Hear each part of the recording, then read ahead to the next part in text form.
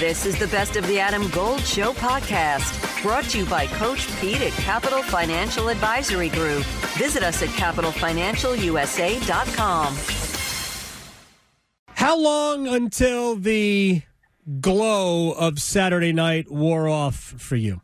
Yeah, that's a good question. I mean, it was a great night, and it was nice to have the next day to reflect on it, and we didn't have a game or practice, so you could kind of go home. And then I actually watched the game on TV, recorded it and just kind of took it all in, and thought it was just amazing. And it was unfortunate we got to move on, but it was a good night, obviously, and great memory. What was your favorite part of it? All of it. I'll be honest, I didn't think much of it until the day before. Right. And I said, okay, what's this going to be like? And, we knew there was going to be sold out, and we knew all that, but I was really impressed with a lot of it. And the students, I didn't realize we were going to have that much, like, a college feel. Yeah. And that was what actually made the game, because once the game got out of hand, almost half the game was kind of, the game itself wasn't a great, spectacle, because it was 4-0. But they kept it really interesting, the vibe and the whole atmosphere, because of the band and the dancers and the crowd. They kept it going, and it was all the students. So I thought that was real cool. It was a college football game with a hockey game instead. It really was. It really was phenomenal. Exactly right. So it did become a game early. There was a little early feistiness and physicality, and I think that helped it settle into a game right away. Yeah, no, I mean, early it was real good. First period was fine. It's nice to get that one early.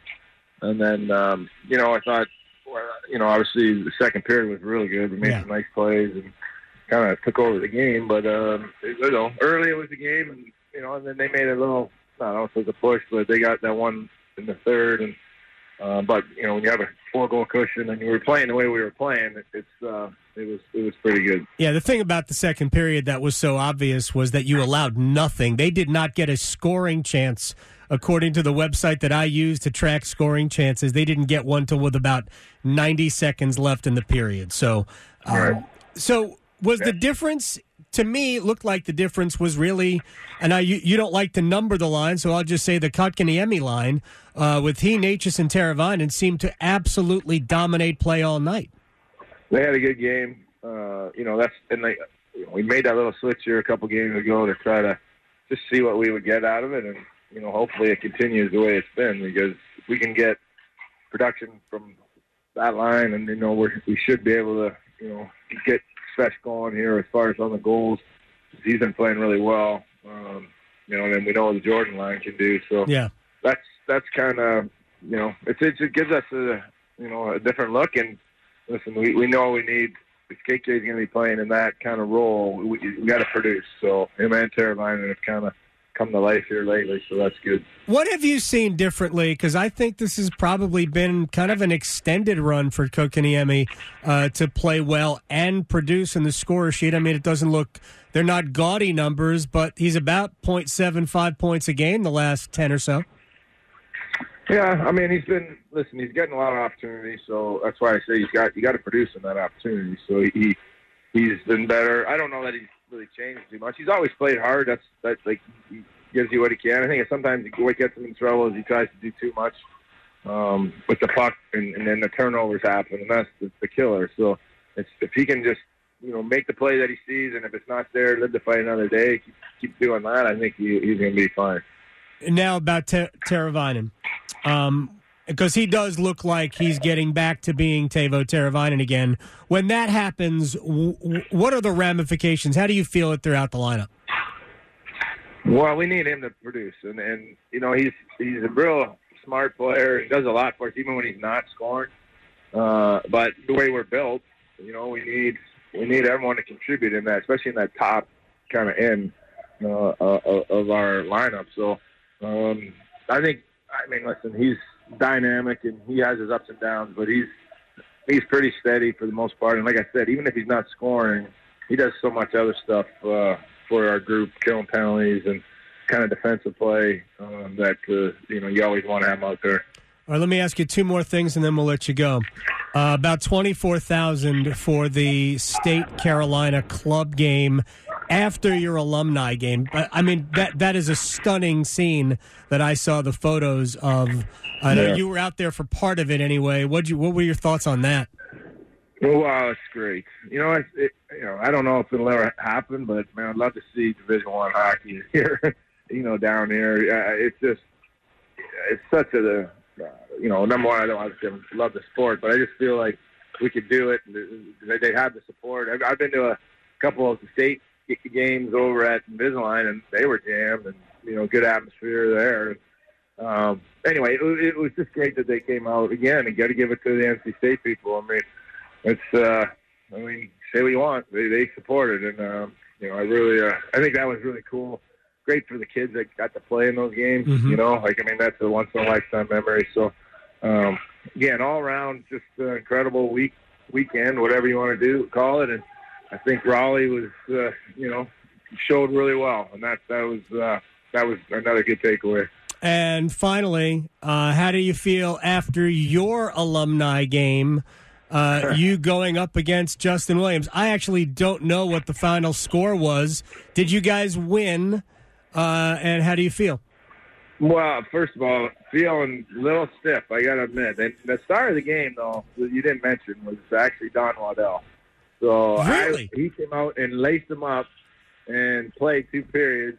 And, everything's a little slower now, but you could tell he has game. He was moving the puck and finding the open guy. And in his last shift, he actually slid block through to protect the 2-on-1 and knocked it down. So, that was the takeaway of that game for me, for sure. Oh, my gosh. Anybody that you think could help your group out, like at the trade deadline? Yeah, no, definitely not. But, listen, it was pretty neat that he came out and joined the group. And, it was great. We had a big crowd. That was pretty cool. But just to see the guys again, for me, some of the guys came back to town, and our alumni group's getting pretty big now, so it's it was a lot of fun.